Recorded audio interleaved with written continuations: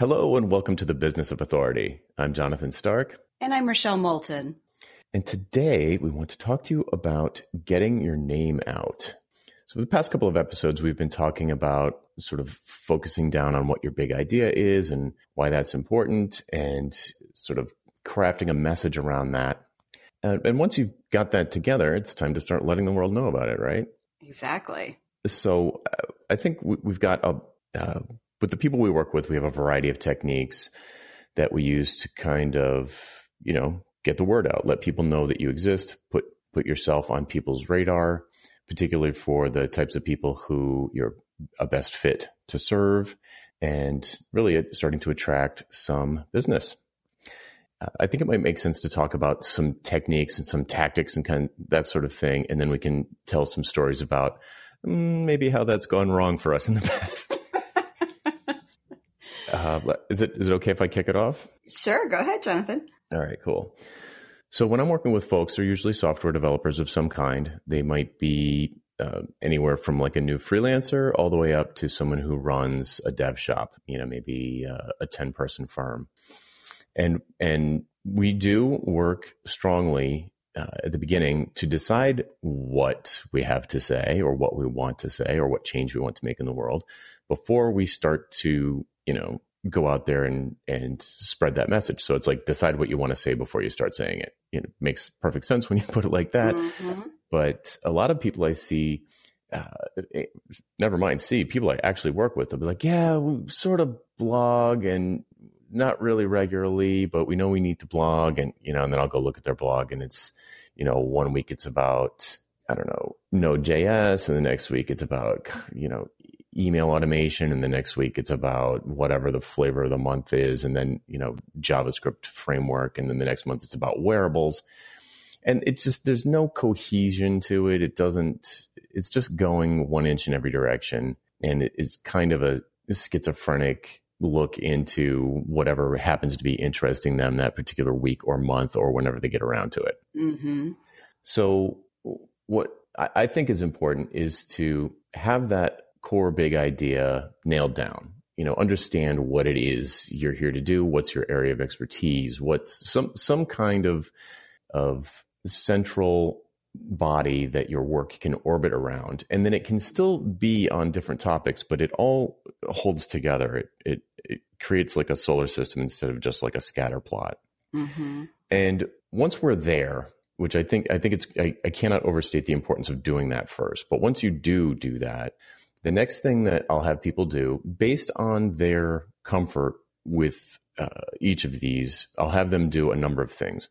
So if they're really comfortable talking, they have got a good speaking voice, they can put a sentence together. It doesn't freak them out. They don't have a panic attack when they imagine standing up in front of a room.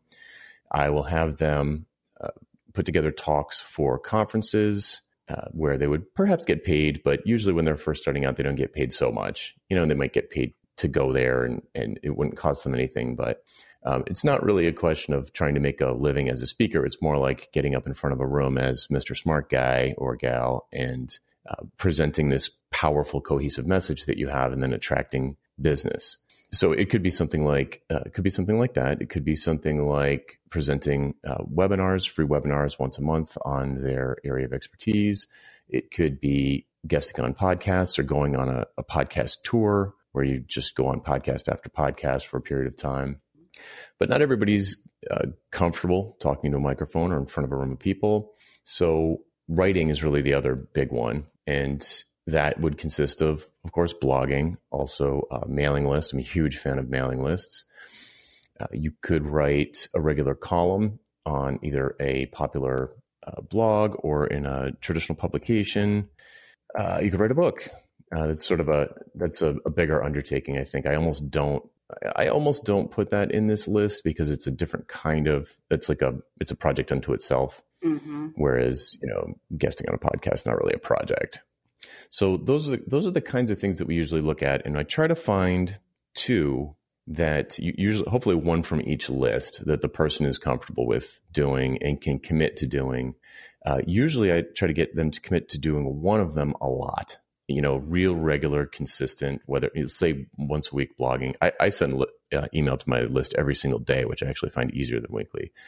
But a lot of people are afraid to commit to that. So I'll get them to commit to a once a week, either blog post or blast to their email list, and to occasionally, once a month, maybe once every couple of months, show up on a podcast. And when the message that they're presenting is really cohesive, it has this almost magical ability to create word of mouth about, Jonathan Starks, the hourly billing is nuts guy. Like that's, the whatever your thing is.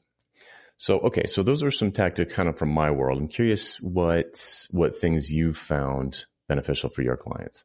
Well, I think all of those are options. I think, the one thing that I do before that, which we sort of talked about on some of the other episodes, is creating those sound bites. You call them core messages. So it's and it might be, typically there's not more than 10, and 10 is arguably too many. But we talk different ways about different things. So if you have a core group of like 5 or 6 sound bites, you start to use those or variations of those over and over again. And I think that's kind of what helps you figure out which of those things you want to do. I mean, what I loved about the way you described it is that you have the talk category and the write category, WRITE. And I hadn't really thought about it that way. I tend to think about it as, these are tactics. And for marketing and selling, I love to not have more than 3 tactics because it just gets too hard to do. And so what you've said is, pick 2 and 1 you really, really commit to. I mean, I couldn't recommend that more. I mean, some of the things that my clients do are things like the podcast tours. And those are easiest if you've got a book, because, you've got something very specific to talk about and they can come to you. I also see clients do a lot of speaking, kind of the way you described it and the way we talked about it in an earlier episode, where, you start out and you do these things maybe for free, maybe they cover your travel expenses, and they make sense for you because you're building relationships with potential clients versus a speaking career. But I've worked with other people who really want a speaking career. And that's a little bit different focus, but a lot of times you still start with doing something for free, and you have to decide when it makes sense to be in a room and how you get quote unquote paid for being in that room. There's a guy I worked with once who said he refused to do a free speech unless the room was packed with 80% potential clients. And that almost never happened. So if he did a speech, it was paid. If he did consulting, it was paid. But he worked his way up to that point after he'd written 2 or 3 books on his topic. Oh, that's so funny you put that. Yeah, I when I'm negotiating a speaking fee, because I've spoken at a million, like I have over 100 lanyards hanging on a hanger in my closet, and I've done a lot of them, and it's been the full gamut of free to relatively well paid, not crazy well paid, but pretty well paid, not like 30 or 50 grand, something like that, but respectable.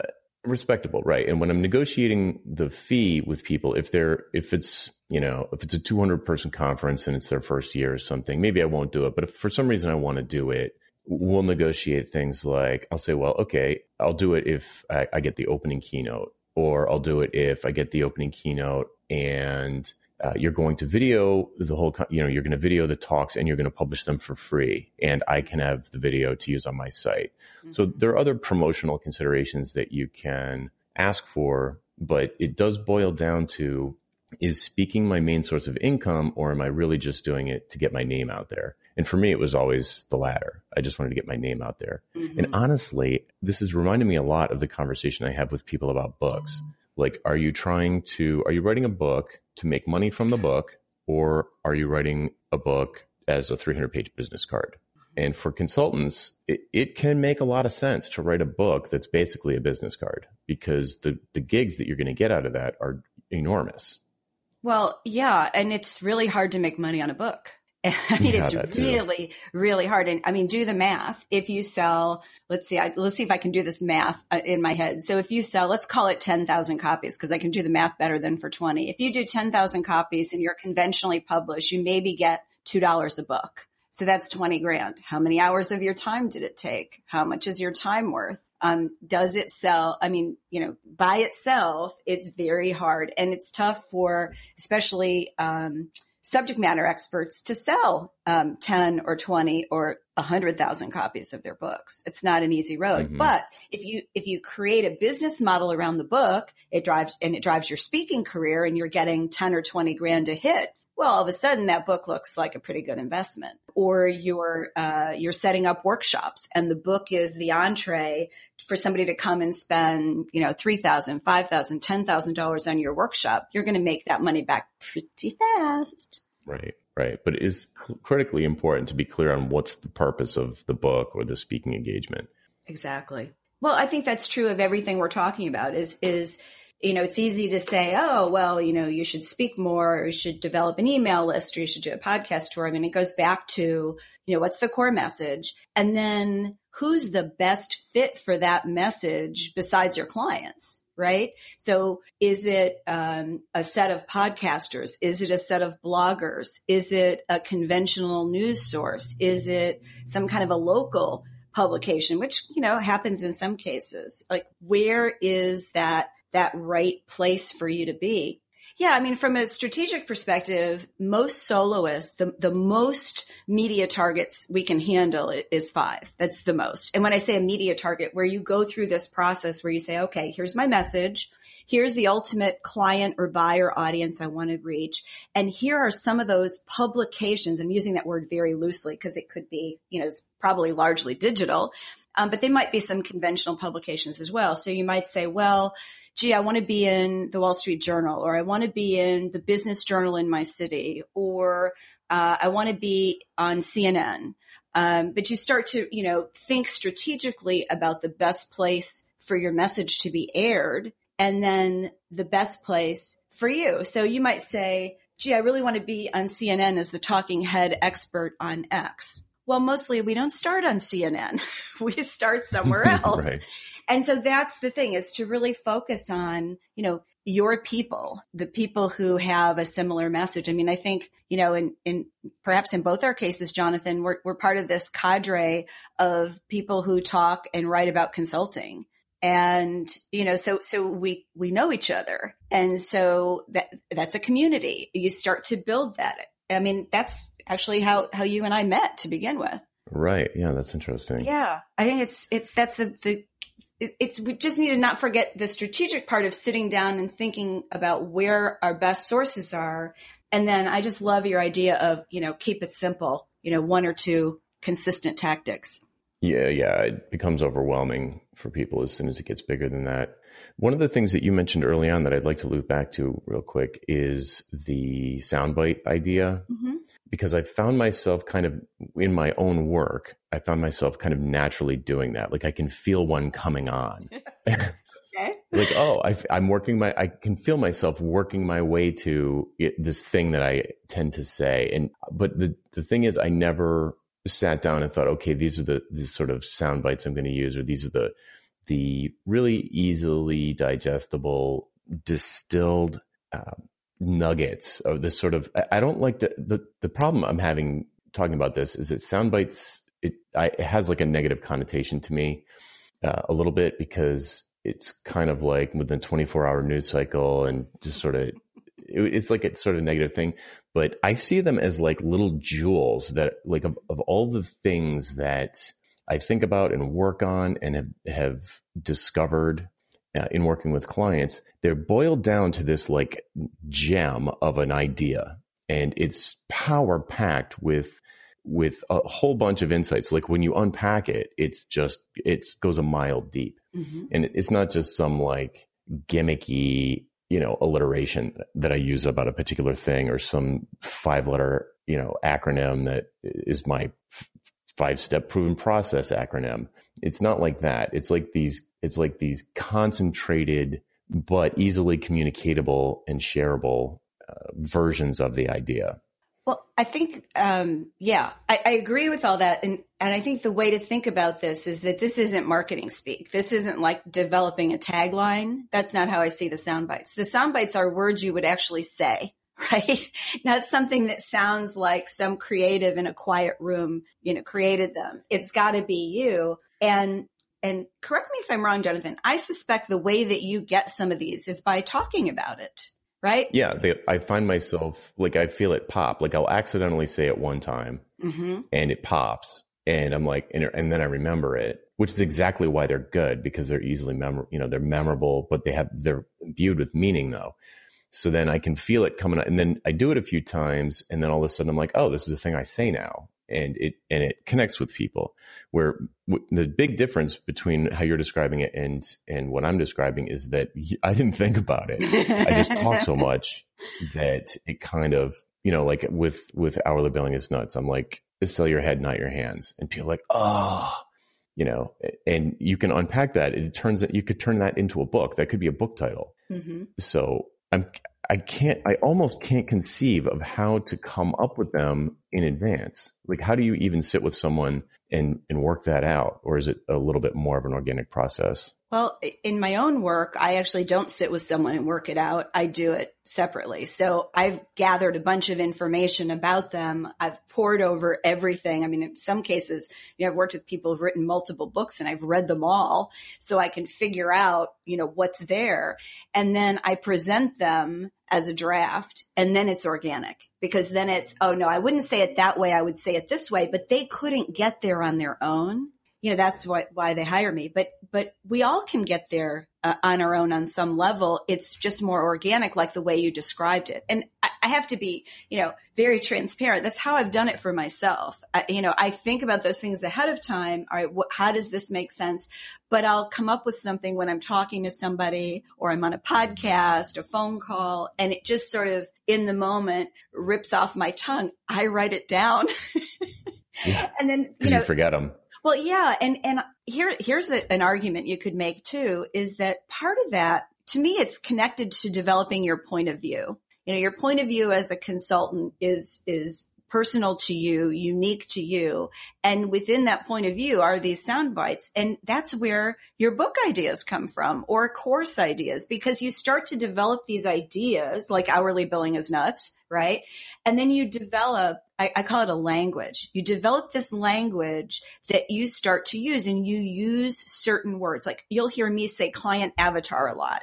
And that I could unpack that and go very deep with that for a day if I needed to. But we all have them, and organic is fine. It's not like you have to sit down. Boy, it sounds intimidating, doesn't it? Sit down and go through all of your ideas and trying to figure out what those sound bites are. Yeah, it sounds impossible. But it's when you talked earlier about your messages, and the sound bites are in there. It's just shorter versions.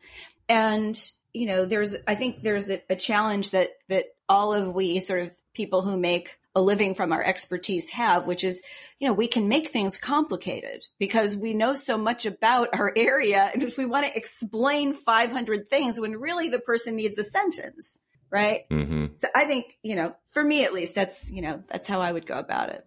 Right. Yeah. That reminds me of, I don't know who said this, but it always stuck with me, which is that if, when you're addressing an audience, teach them what they need to know, not everything you know. There's a huge difference.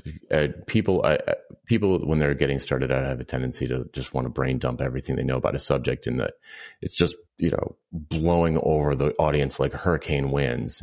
It's just like, too much. Cool. So I know we've both had experience in the past where I can think of one time I got the word out in a big way, and it just did it was such a missed opportunity that I just thought it would be fun to share on this episode, since we were talking about getting your name out. Let's hear it. Yeah. In 2011, I was doing research for a mobile application project. So a company was thinking about supporting mobile payments in their chain stores, and it was restaurants. And there really wasn't much out there back then. There was only really one and that was the Starbucks app. And the Starbucks app, probably many people have seen it by now. I suppose if you're not a Starbucks customer, you haven't. But anyway, I had an iPhone and I had an Android phone. I carried two kinds of phones because I was always testing both of them. And Starbucks didn't have an Android app. but some days I would only have my Android phone. So I was like, I wonder, it's just a barcode in the iOS app. I wonder if it's dynamic or if it's just the same one every time. It's just a picture. So I took a screenshot of it and I put it on my Android phone. And the next time I went into Starbucks, I paid with the picture of the app, which totally blew my mind because it doesn't even sound interesting now, but at the time I was like, at the time it was shocking. So of course I blogged about it and I said, hey, everybody, here's a picture of my iOS app. Here's a picture of the barcode from my Starbucks app. If you go down to Starbucks right now, there's $50 on the card and you can buy yourself a coffee. So like 10 minutes later, I'm getting notifications on Twitter that, oh, you jerk, there's no money on the card. Ha, ha, ha. And I was like, what? And I checked, and sure enough, dozens of people had immediately gotten up from their seats, left where they work, and went down. And the first few people ran the card out.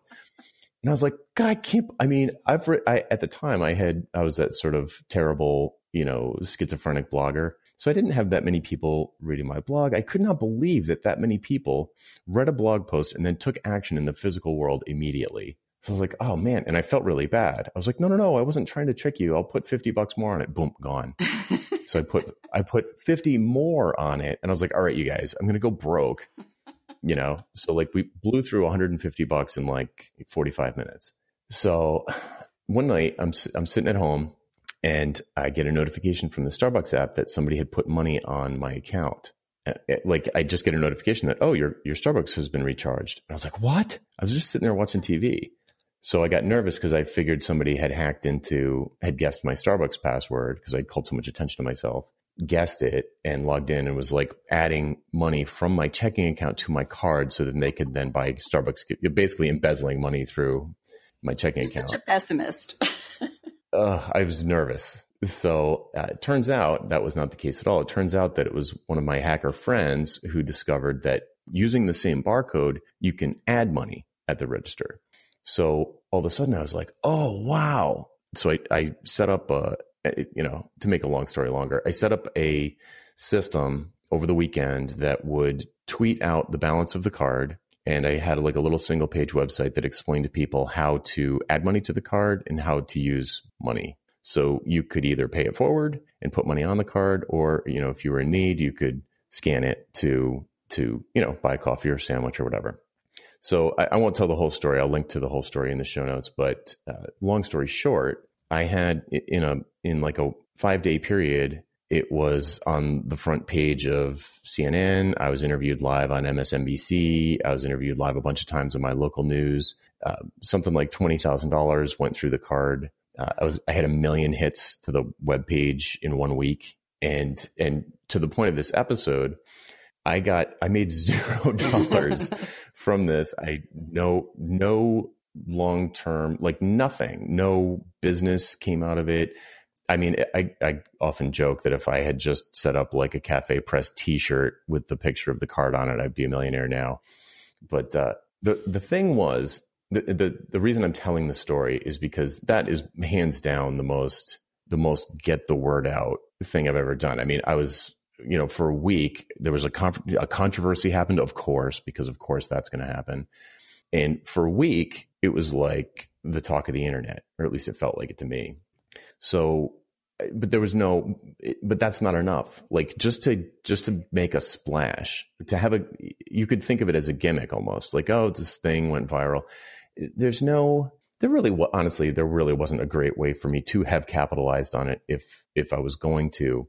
But the point is getting the word out, even if it's in a really big way, is not enough if there's no message, if there's no underlying core idea, if there's not something that you're trying to change about your customers or your ideal clients. And there was nothing to sell. There was like really, it was just nothing. I don't know. It was weird because I got by far 100, maybe 1,000 times more press than I've ever gotten in my whole life. And that's the kind of thing you're shooting for. Like now I have a book. Right. I'm trying to get press all the time about the book, but now I'm not getting, of course, millions of hits on my website every week, and yet I'm selling the book. So it's kind of like having a getting the word out for the sake of it, for the sake of attention or just accidental isn't really helpful. In fact, it was pretty stressful for quite some time. Yeah. I don't know. I think that my point is that all the pieces have to be together. You have to be trying to change someone. You have to be intentional about it. This was a complete accident. Mm-hmm. So if you're intentional about it and you've got, of course, you probably are trying to attract clients and not just make news, then you're going to have a way to convert that traffic back into business. Yeah, it has to be related, right? Mm-hmm. But I'm fascinated by that story because I can't tell you how many people will say to me, I want my idea to go viral. Yeah, exactly. What does that mean? And first of all, anybody who tells you they can do that and guarantee don't walk away, run away from that person and save your money. And then the flip side is part of what's so appealing to the media about that story is that there's a kernel of good in there, right? It's for people in need, get a free coffee, for people not, pay it forward. And people love that. It's a happy story. Yeah, until they turn it into the dark story, which they inevitably did. Well, there are trolls. And they're in major media. Rags to riches, back to rags. That's the story. Well, I have to tell you, I had something, it wasn't viral by any means, but so when I had my first business, we'd been in business for, I think, a couple years at that point. And so, we had regular clients and things were rolling. And so, I decided to invest in a publicist. And the idea was to help us build authority as experts, primarily locally and in sort of the Midwest region. We were based in Chicago at the time. And so in the course of talking to her, she said, well, what's your dream publication to be in? And I said, oh, I'd love to make the cover of the Wall Street Journal. So, seriously, she was trying not to laugh, but, here we were, this little tiny company. Well, 2 months later, there we were on the cover of the Wall Street Journal. Way. Yes, they profiled us as one of 3 small firms. They said we were making waves. It had to do with the way we organized ourselves. And I worked primarily with MBA moms at the time. So I was beside myself. I saw this article.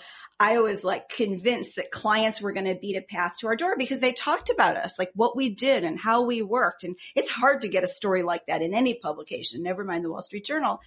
Well, the article was syndicated, over time. So it showed up in, 40 or 50 local city newspapers. So I spent the next 6 months getting requests from consultants all across the country who wanted me to hire them. Not a single client, not even one. And, it was an early lesson for me that, you focus on your end goal. For me, it became about my ego because I was really excited to be there. But it was the opposite. All I did was talk to people because, I wanted to be kind and you never know who's going to be a client in the future. So I probably had 60, 70 phone calls, something like that. That was, pre-internet. So it was a lot of work with very little results, very little. Yeah. Yeah. It's the same thing.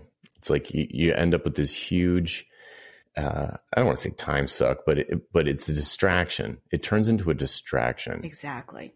And it's not productive. So. Well, that word, that's a really good word, Jonathan, distraction, because when I think about, being a solo, one of the challenges is you can get distracted by a lot of different things. You can have your agenda hijacked by somebody else. And I'm not talking about clients. I'm talking about somebody who comes to you and says, oh, let's do this together. But it's not part of what you're really trying to do, what your strategy. It's easy to get waylaid, to get distracted, to get hijacked. Mm-hmm. Yeah, that happens to me not all the time, but regularly. People pitch me on, hey, I saw what you were doing on LinkedIn and I'm trying to do something similar for, a different industry. But you're the kind of thinker that we need. What about partnering? I'm like, yep. And I'm like, no, thanks. And they're like, and then it becomes this personal thing, like, oh, you don't think it's going to work? And I'm like, no, it's just not. I'm already doing something else. Like, well, I think they get all defensive. And it's once you become, if you do show up in a highly visible place, like the front page of a major newspaper or, on CNN on a rotation, then that stuff comes out of the woodwork. Mm-hmm. All of a sudden your head's way above the crowd and people start throwing rocks at it. Never mind just like distracting you. So a lot of people are there to show up to tear you down. And, anyway, yeah. It's something to be entered into, like trying to get your name out isn't like more is not necessarily better, right. For example, you could become insanely popular with a group who you don't want to serve or doesn't have the money to afford you. And that, and it's just like not a good fit. So you need to be very, I think, or at least I advise people to be almost surgical in their efforts to put themselves in front of the most highly qualified audience of buyers that they can at every turn. It doesn't need to be a billion. It just needs to be, you can probably, most of the people I work with can only handle 5 or 10 clients in a year. So if you focus on dentists, and maybe there's 100,000 dentists in the US, you only need a fraction of a fraction mm-hmm. of a fraction of that. Exactly. So you don't need to be, take out a Super Bowl ad. It doesn't make sense. Right. It's easier. I mean, the easiest thing you could do, and we didn't even talk about this in terms of getting your name out, you could just call people. You could just connect with them on LinkedIn and message them directly. It doesn't even have to be like a broadcast thing. It's exactly what I was thinking about. Do you remember how we met, Jonathan? So you kept you kept tweeting my stuff and giving my name out. And I finally decided, who is this Jonathan Stark guy? I have to talk to him. And here we are. Yeah, exactly. I don't know how I first heard. I honestly don't. Someone probably shared a link with me and I was like, oh yes. Like, would have been to your blog. And we're just very like-minded about many things. So mm-hmm. I was like, oh yeah, this is good stuff. And I'm just a big fan of like, I don't really believe in competition. I'm just not, I don't see that as a thing in the world. The world is so huge, So I see people like us and others. Like I had a similar conversation with Blair Enns recently where it was like, well, we're, kind of in the same space. And I'm like, dude, we're on the same side. we're not enemies. We're allies. So he was like, amen, brother. So that's, I don't know how we went down that hole, but it's true because the outreach. So I was just tweeting your stuff and you're like, huh, who's this dude? I find that the way that I describe it to people, like, soundbite alert, is that you just try to, like outreach and marketing and all that stuff. To me, it boils down to just try to be helpful just be helpful. So, if you find some article that you think's amazing, even if you wish you wrote it, tweet the thing. Right. Right. If you see somebody's, if you, let's say you're me, if you see somebody has a horrible mobile website, just yesterday, I was trying to order 24 days of tea from David's Tea's website, and the add to cart button, kind of an important button on an e-commerce site, just flat out didn't work on mobile. Every time you tapped on it, it said, your cart is empty. I'm like, I know, I'm trying to fill my cart. Press it, your cart is empty. So, I didn't do it, but I could. That's the kind of situation where I would email David's Tea and be like, hey, you guys, you probably don't know it, but if you're wondering why your mobile sales are down, it's because your add to cart buttons don't work on iPhones. And just help people. And then maybe in my signature line, it says, I am mobile consultant or whatever. It's not really what I'm doing these days, but that's the kind of thing where you can just like, that's outreach in a sense. It's getting your name out there, even if it's sort of narrowcasted to a single individual. But it's personal. And I go back to the word allies, and maybe that's our theme. Our underlying theme today is that there are more allies out there than you can possibly imagine. And when you get clear on your message, your big idea, your message, and kind of who your people are, there are allies there. You just have to find them. And sometimes just a one-to-one conversation, whether it's by phone or sometimes email. I mean, that can be all it takes. Yep. Yeah. If you stand for something, then people are going to be attracted to that. The right people. The thing. They'll be attracted to the fact that you're standing for something, and some people will be attracted to the particular thing that you stand for. And it has a powerful magnetic quality that is hard to do justice. I mean, it's amazing. So like people just come out of the woodwork to help you, to be your ally. Yes. But you have to stand for something. Exactly. You can't be everything to everyone. You can't be good at all things. It's really hard. I'm usually beating the drum against being a generalist these days because it's difficult to, not because it's bad, it's just not effective at building a business. It's just really hard way to build a business is to be a general, a sort of jack of all trades, and honing down onto particular purpose in life. I mean, this is where it starts to gets a little Tony Robbins, but you got to stand for something at the end of the day. I keep saying that because it kind of like encapsulates all the things. Like you stand for accessibility on websites. You believe that it's a fundamental human right that that anybody should be able to access pages on the web, or it could be a million things. And if you do take a stand, perhaps tick some people off, because you probably will. Mm-hmm. The people who aren't ticked off are going to, sort of applaud your courage and do what they can to help you. So it's just, talk about getting your name out there. It's actually really, it's probably easier than ever to get your name out there, like in a technical sense.